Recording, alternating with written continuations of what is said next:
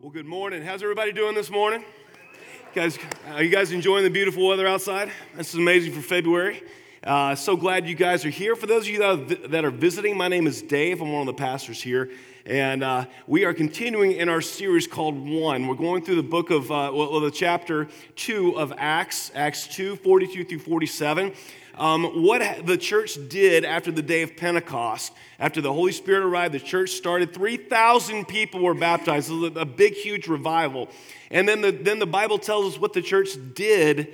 That they realized that wasn't the finish line. They realized that they needed to disciple these people. They needed a community for these people to grow. It's kind of like everybody celebrates baptism, which we always do, but we also celebrate the birth of infants in the hospital. We don't leave them there. That's not the end. It's not like, hey kid, you were born. Congratulations, you're done. You've arrived. No, you take them home. You have to feed them. You have to nurture them. You have to teach them, train them. And that's exactly what happens when as a church, when someone is baptized or someone does come to Christ, without the church, without fellowship, without relationship, they're just going to die on the vine.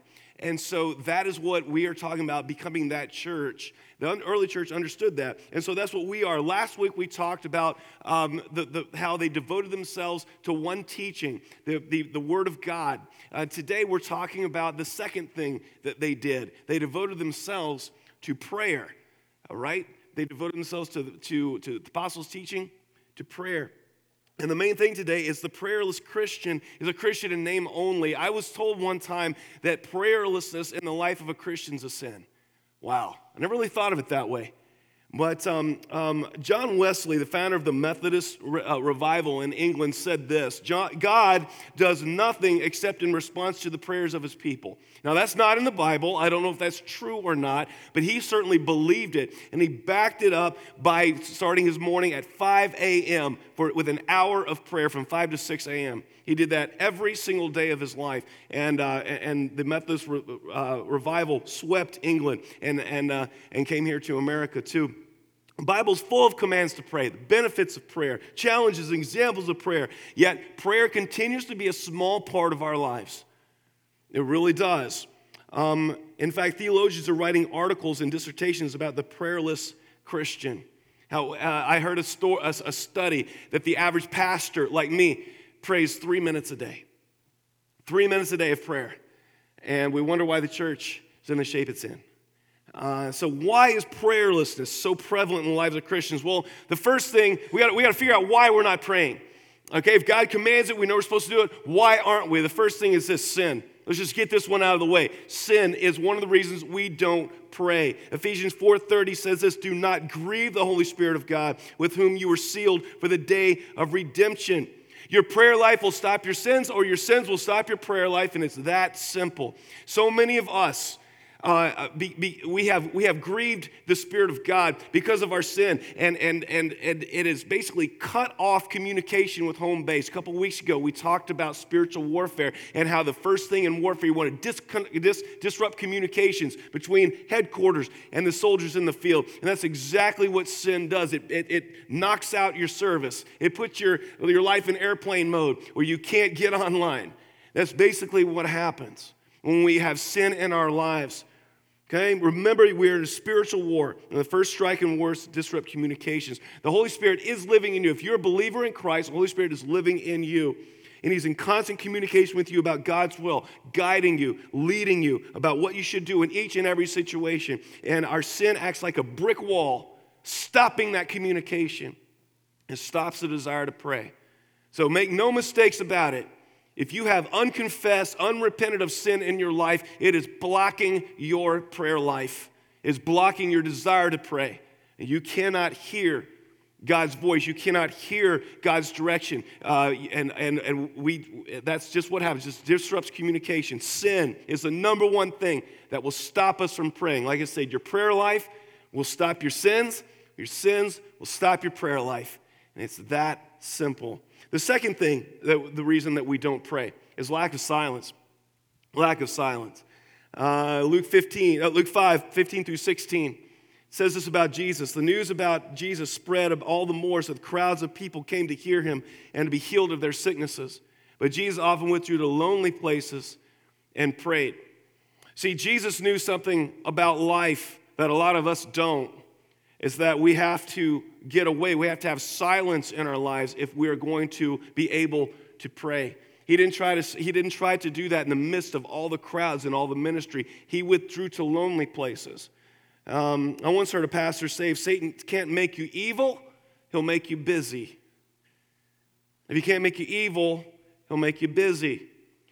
Lack of silence, lack of stopping is one of the reasons why we are not praying. Jesus had to actively withdraw from people. I'm concerned that we don't have space to do that. And I get it, okay? Sometimes I'm envious of Jesus because of his situation in life. He didn't have a family. He didn't have a wife and children. He didn't have this. He didn't have a screen. Sometimes I read that and say, Jesus, it was easier for you to withdraw to lonely places. You didn't have, you didn't have soccer practice to go to. You didn't have, bills to pay. These kind of things. It's like, don't you understand, Jesus, that life is a lot different in America than it was in first century Israel? I think you had it easy. And then he always tells me this, that's why it's so much more important for you to do what I did. And I'm concerned. I'm concerned about also the guilt that parents and spouses feel about not being able to devote that kind of time in prayer. Guys, I'm lucky if I have 10 minutes where I'm not needed, especially when the kids were little. I'm lucky to have 10 minutes because somebody always needed me, whether here at work or at home. I was always needed, constantly needed. I could not, because of the responsibilities I had, I could not get away. And I always felt guilty not being able to devote an hour of prayer because I didn't have an hour. I didn't have 10 minutes where I wasn't being interrupted. And so here's the thing. I want you guys to understand that God understands parenthood. He understands married life. He understands the responsibilities you have. He does not expect the same thing of a parent with 3 children under age 5 that he does of someone without those responsibilities, okay? So take a load off. God understands. But it is that much more important that we carve out spaces because we're always needed. Parents and spouses, I get it. And I don't think God would create the position of spouse and parent and expect you to keep the same schedule as someone who didn't have those responsibilities. Now, that's not dogging on single people. Not at all. I'm just saying that the point stands. We don't have enough silence in our lives. And because we don't, we neglect the important practice of prayer. And we get out of the habit. The third reason we don't pray is that we're overwhelmed. Anybody feel overwhelmed? I do. When I approach God in prayer, it's like the magnitude of everything that needs prayer just hits me. 1 Peter 4:7 says this, therefore be clear-minded and self-controlled so you can pray. Clear-minded and self-controlled. Okay, we need to approach God in prayer with a sober mind. Under self-control, because I don't do that. Many times I approach God in prayer and I get a sense, where do I even start? I can spend all day just dealing with my own messiness and brokenness, but I'm called to pray for the leaders of this country. You spend all day doing that.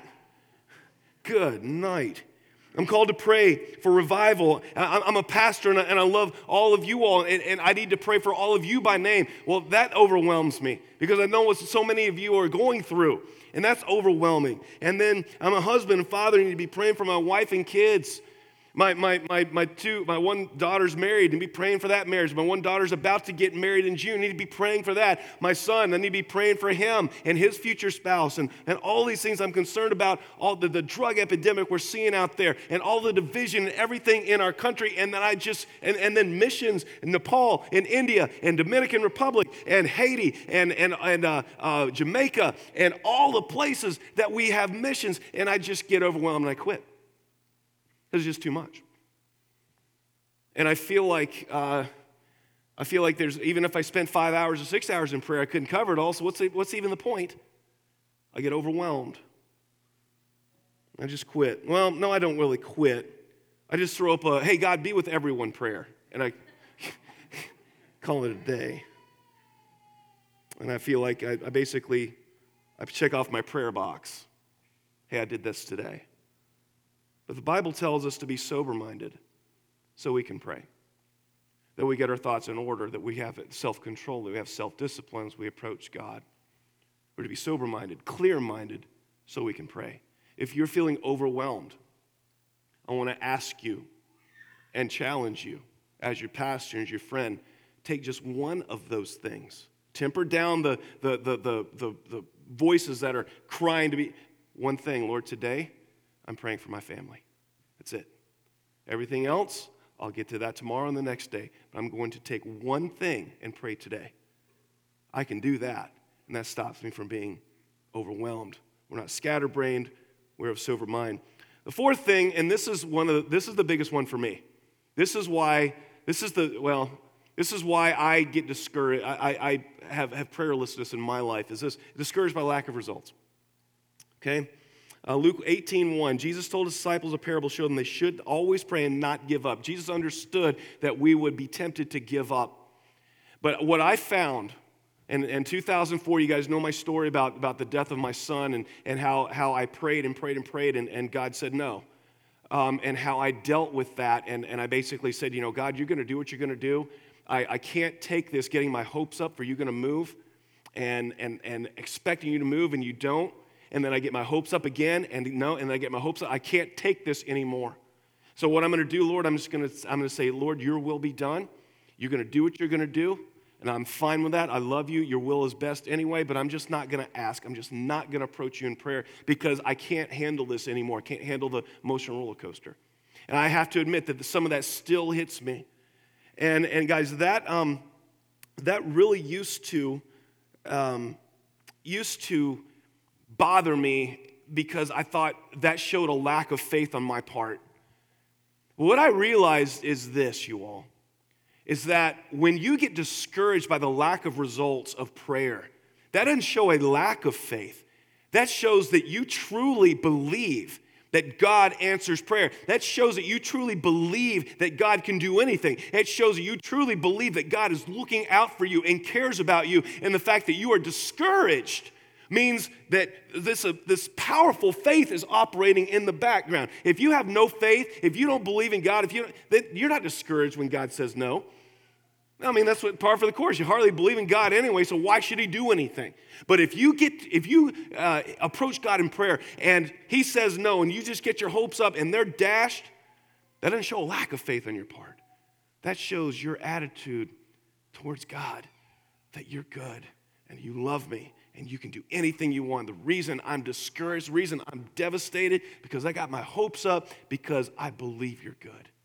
So if you're hearing no more than you're hearing yes, that's the story of my prayer life, just letting you know. I hear no a lot more than I hear yes. I look at some of the things that I've asked God for, and I'm so thankful he said no. He knows a lot better than me. But when I start getting discouraged because of lack of results, I realize because I trust my dad. I think he's going to do. I think he's going to move. And I'm fired up about it. So don't fall into that trap that if you're hearing the word no more often than yes, that doesn't show a lack of faith. That shows a dynamic faith. That you truly believe that God is going to do what he says he's going to do. But here are the results of prayerlessness. If we don't overcome these reasons, if we don't overcome our sin, we don't overcome the lack of silence, we don't overcome the feelings of being overwhelmed, we don't overcome the discouraged by lack of results, we don't overcome that, this is what happens. The first thing is this: we've got limited resources to tackle problems and accomplish tasks. Limited resources. You're doing things in your own power. And if you know anything about you, if you're self-aware enough to know yourself, you know that ain't much. Okay? I think about Samson and his hair. You guys know the story of Samson. Samson was a Nazarite, means he was set apart by God. And his hair, he was not supposed to have his hair cut. That gave him his strength. Well, my favorite Sanford and Son episode referenced Samson when Aunt Esther was giving Fred Sanford a tough time. And she goes, "You be nice to me, Fred G. Sanford. There are stories in the Bible about me." And Fred looks at her and says, "Oh yeah, Samson slew 1,000 Philistines with your jawbone." You know, And if you go look up the story, if you know what jawbone Samson used to kill 1,000 people, okay? Jawbone of a donkey. Anyway, the King James version of donkey. But when Samson lost his hair, when Delilah tricked him into shaving it off, he lost the momentum, he lost the power of God, and he was only able to do things in his own power. And he was captured and he was put in prison. I look at prayer life like Samson losing his hair. When you are a prayerless Christian, you have no power in your life to affect change. You wonder why things aren't going like they should. Why your attempts to share your faith with people is falling flat. If you wonder why you simply just can't get ahead in anything, you have no power. You're doing things in your own power. And with prayerlessness, it's like Samson losing. You're like a hairless Samson, doing things in your own power. And we run out of power very quickly. The second thing is this: diminishing spiritual momentum. Diminishing spiritual momentum. David Yonggi Cho pastors the largest church that's in the world, in the history of the world. It's over 1 million people in Seoul, South Korea. He has more than 700 ministers that work for him. He is one of the busiest people that has ever in ministry ever. And he writes this: during the day, I usually face many problems. Before I do or say anything, I pray. This is the difference between acting and reacting. As I study the life of Christ, I know Jesus always acted. He never reacted. To react is to allow people, situations, or circumstances to be in control. To act is to be in control of the circumstances around you. Even when Christ was being judged for Pilate, the Roman governor, he was in control of the circumstances. The way I keep from reacting is to discover the mind of God on each situation that presents itself to me. Amazing. So if you feel like you're always playing defense, this is coming at you, and this is coming at you, and this is coming at you, you're always reacting. We need to change that. It's time to move onto offense. We need to act. And the way we do that is we discover the mind of God, God's will in every single thing that we face throughout the day. Do you think God has an opinion on how you should treat that customer that's giving you trouble? Do you think that God has a plan for the situation, for the deal that you're working on, or the student that you're teaching, or your rebellious child that you're dealing with? Absolutely, he does. So without prayer, though, you have no momentum. See, science belongs to God. God invented science. Momentum is simply the forward motion of once something is set in motion. There's a spiritual law called inertia. Inertia says that an object will remain in its current state of motion unless acted upon by an outside force. For example, this music stand is going to stay here. If we came back here in 100 years, it would still be here. It's not going anywhere until I pick it up and move it, okay? That's the law of inertia. And it applies in the spiritual realm as well. You have spiritual inertia. You will remain in the state you are in unless acted upon by an outside force. Okay? A prayerless Christian is going to remain prayerless until the Holy Spirit acts. You're going to be in your current state of motion. Now, there's a force. If you roll a ball, it eventually slows down and stops. Why? Because inertia doesn't work? No, because there's a force opposing it known as friction. Friction stops forward motion. And Satan acts as friction to stop your spiritual momentum.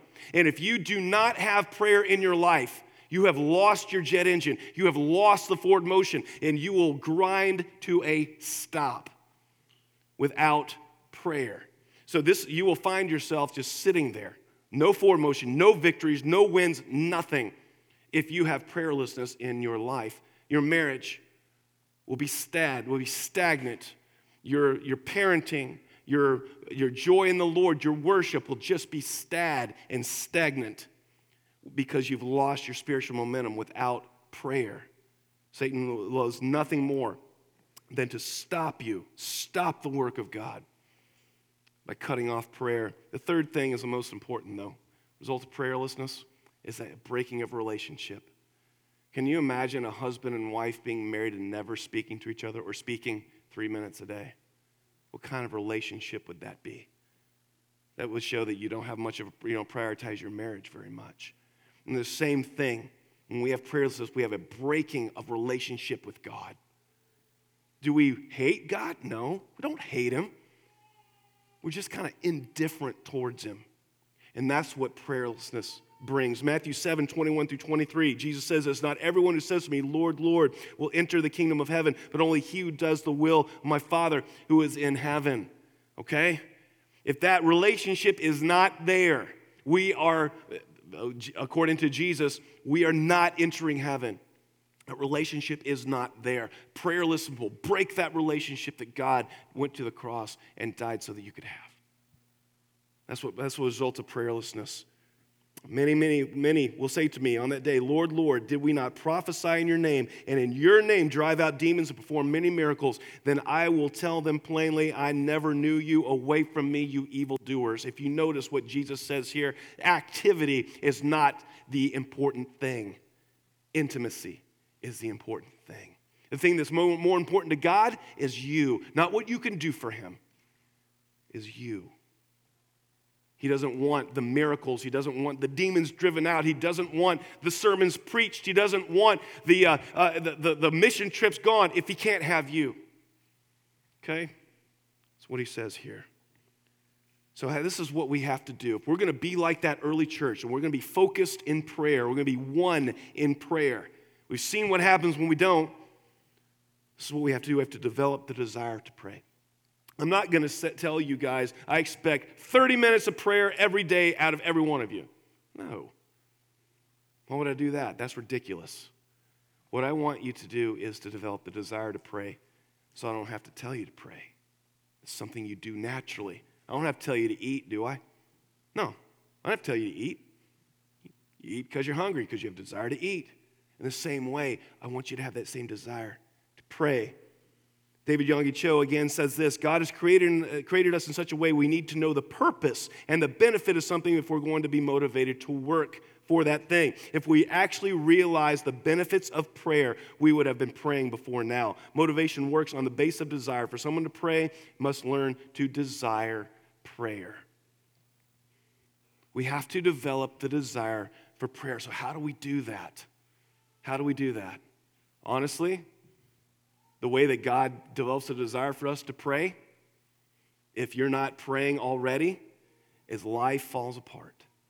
How many of you all's prayer life gets a lot better when you see a notice from the IRS? Or worse, when you get that call from the doctor, the cancer diagnosis? Or when your grown child calls you and says, "Mom, Dad, I'm walking away from the faith." Or when you get that court summons or you're being sued, when life hits the skids. How many of your all's prayer life increases in those moments? Absolutely. Well, what does God learn from that? Well, in order to get this person's attention, life has to fall apart for them. How about we don't wait until life falls apart for us to pray? I mean, I will tell you this, I'm a pastor. The most frustrating things that happen to me, I don't hear from a person for 2 years. And then all of a sudden I get a call or a message. And it's not them, "Hey, let's go out to lunch because I've missed you." It's, "Hey, man, can you help me out? I need," usually money. And I basically say, the only time I hear from you is when you need something. What's that say about our relationship? Are we friends? No, we're not friends. Because if the only time I hear from you is when you need something, that means I'm an ATM. I'm not a friend. And the second you get what you want, you're out of here. Well, how many of you all like people like that? How many of you all, how many of y'all have people like that? That the only time you hear from them is when they need something. You all have people like maybe some family, maybe, this kind of thing, okay? How many of y'all have stopped taking their calls? I have. Because I'm not going to be used like that. Well, I wonder if God has stopped taking our calls. Because you have done to God, and I have done to God, the things we can't stand being done to us. And we can't fault God for hanging up, when we do that to people that do the same thing. So how about we stop treating God like an EMT? Only time we call you is when we need rescuing. And begin the relationship that develops the desire to pray, right? Here's what prayer does. Here's what prayer will do for you. If you engage in a prayer life, if you engage in regular, focused prayer to God, this is what it will do to you and for you. And not just you as a person, but us as a church. The first thing is this: prayer produces brokenness. Brokenness, and I'm not talking bad brokenness. I'm talking the good kind of brokenness, that where he breaks away our arrogance, he breaks away our self-sufficiency, he breaks away our stubbornness and our pride, that kind of brokenness. Look what happens here, Luke 5:5-8. Simon Peter answered, "Well, Master, we've worked hard all night and haven't caught anything." This is when he's fishing. "But because you say so, I'll let down the nets." When they had done so, they caught such a large number of fish, the nets began to break. God answered this huge prayer. Jesus answered this huge prayer of his. And so they signaled their partners in the other boat to come help them, and they came and filled both boats so full they began to sink. When Simon Peter saw this, he fell at Jesus' knees and said, "Go away from me, Lord. I am a sinful man." For he and all his companions were astonished at the catch of fish that they had taken. When you go to God in prayer and you confess all of your stuff to him and you give him everything, you realize your own brokenness, you realize your own arrogance, your own pride, and God takes that from you. He takes away this rebellious spirit that we all have. He takes away the pride. He takes away all of the ugliness and the darkness that we carry around. And he opens us up to be the people he wants us to be. Many times I've approached God in prayer, and before I could even get a word out, my own mess just comes straight to my mind. And I basically have to say, "Lord, I'm a sinful man. Go away from me, Lord. I don't even deserve to be in your presence." And when I do that, that's when God says, "You finally get it, but you're here anyway because I love you. Yeah, you don't deserve to be in my presence. You don't deserve to talk to me. You don't even deserve life. Yet here you are because I love you. Now that you're finally being real, let's spend some time together." See, guys, prayer produces brokenness. If you are tired of having life blow up in your face and taking this and having it blowing up in your face and taking this path and stepping on a landmine and this kind of thing, if you're tired of your own pride and arrogance destroying everything that you care about and is of value to you, approach God in prayer and allow him to break that from you and allow him to rebuild you into someone that he designed you to be. The second thing that prayer produces after that painful process happens is this: prayer produces power. Power. Acts 4:29-31. Peter and John had just been, they'd healed a beggar, and they got called in to the powers that be. Called in, and they're like, "How did you do this? We know that you're, demon possessed, whatever." And they make this huge speech in front of the Sanhedrin and gives glory to God and everything like this. They threaten them and everything. They let them go. And they get together with the church and like, "Hey, you guys won't believe what just happened. We healed a beggar." And then the Sanhedrin got all hacked off at us and they yelled at us. They told us not to preach in Jesus' name anymore. And then, so this was the prayer. "Now, Lord, consider their threats and enable your servants to speak your word with great boldness. Stretch out your hand to heal and perform signs and wonders through the name of your holy servant Jesus." After they prayed, the place where they were meeting was shaken, and they were all filled with the Holy Spirit and spoke the word of God boldly. They were told not to preach in Jesus' name, and they went to prayer, and the Holy Spirit empowered them to speak even more powerfully. That's what happens when we approach God in prayer. We live in the power of the Holy Spirit. We're able to do the things that Jesus himself did. You say, "Hang on, the things Jesus did?" No. He's God. I can't do the things Jesus did. Well, in John 14, it says, "He who has faith in me will do the things I've been doing. You will do even greater things than I did because I'm going to the Father. And you're like, greater things than Jesus? Are you serious? Me? And he's like, well, not necessarily you. The church. The church will do greater things than I was able to do. And you say, well, how do you figure? I mean, I've never raised someone from the dead. I've never walked on water. That's pretty neat. Never done that. So what are you talking about? How can our church do greater things? Well, if you notice, Jesus always said the miracles don't really matter that much. That's why he always told people not to tell when he performed a miracle. See, it wasn't the miracle that was important. It was the love behind the miracle that was so important. And when Jesus could talk to this one person, he was one person. But the church can talk to 500 or 1,000 because there are more of us. We can raise more money than Jesus could because we have resources Jesus didn't have back then. We can build wells in India. Jesus couldn't do that. He could have, but he was in Jerusalem, and they didn't have planes, and they didn't have PayPal, and they didn't have wire transfers of money. And so we can do greater things than Jesus was able to do because he went to the Father, and he sent the Holy Spirit to us, and now we can have the power. We can live in that power.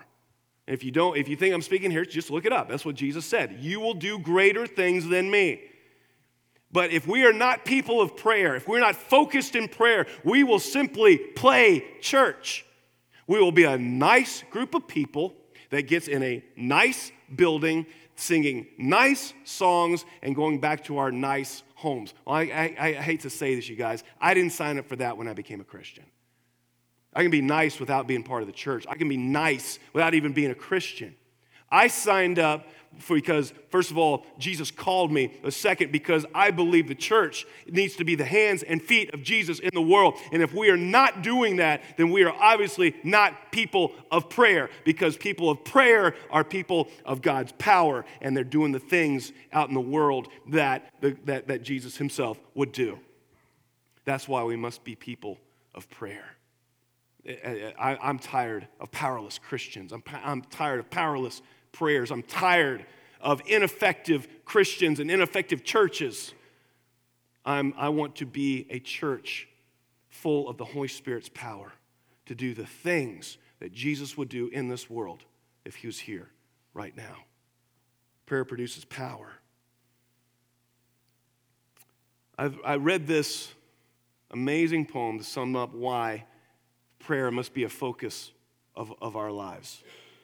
It's about the relationship with God. Check this out. A minister passing through his church in the middle of the day decided to pause by the altar to see who came to pray. Just then, the back door opened, and a man came down the aisle. The minister frowned as he saw the man. Hadn't shaved in a while. His shirt was torn and shabby, and his coat was worn and frayed. The man knelt down and bowed his head, then rose and walked away. In the days that followed, at precisely noon, the preacher saw this chap. Each time he knelt for just a moment, a lunch pail in his lap. Well, the minister's suspicions grew, with robbery a main fear.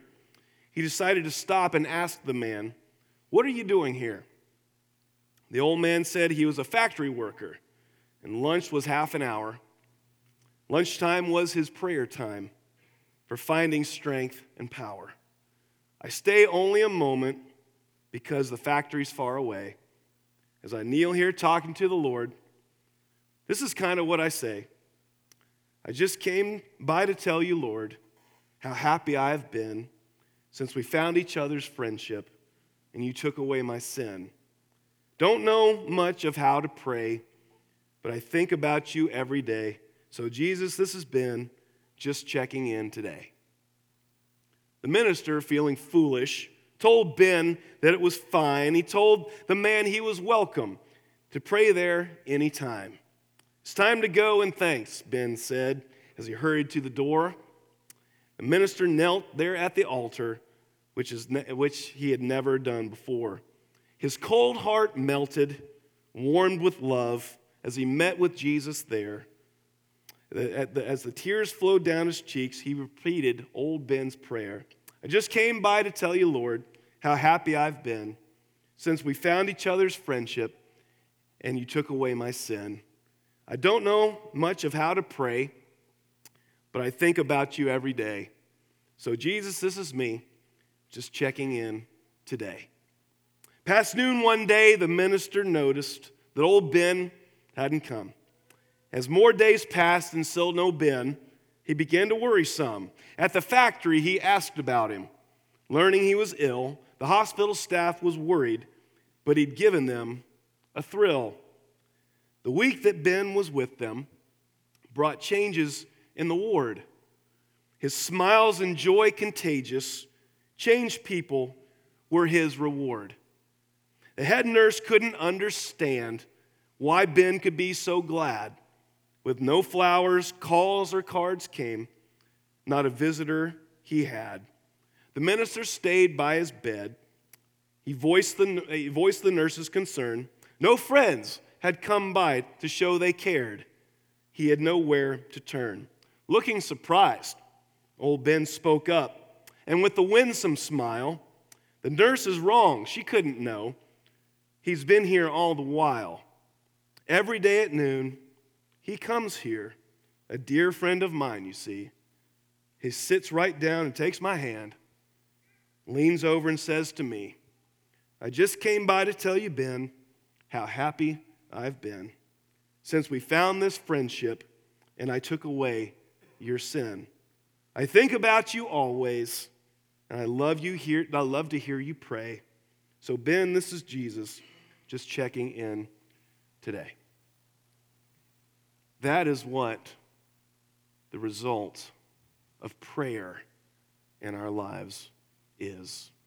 A close, personal fellowship with Jesus that takes everything, changes everything in your life. Church, let's be people, let's be men, women, and children of prayer, focused together, calling out to God and praying without ceasing.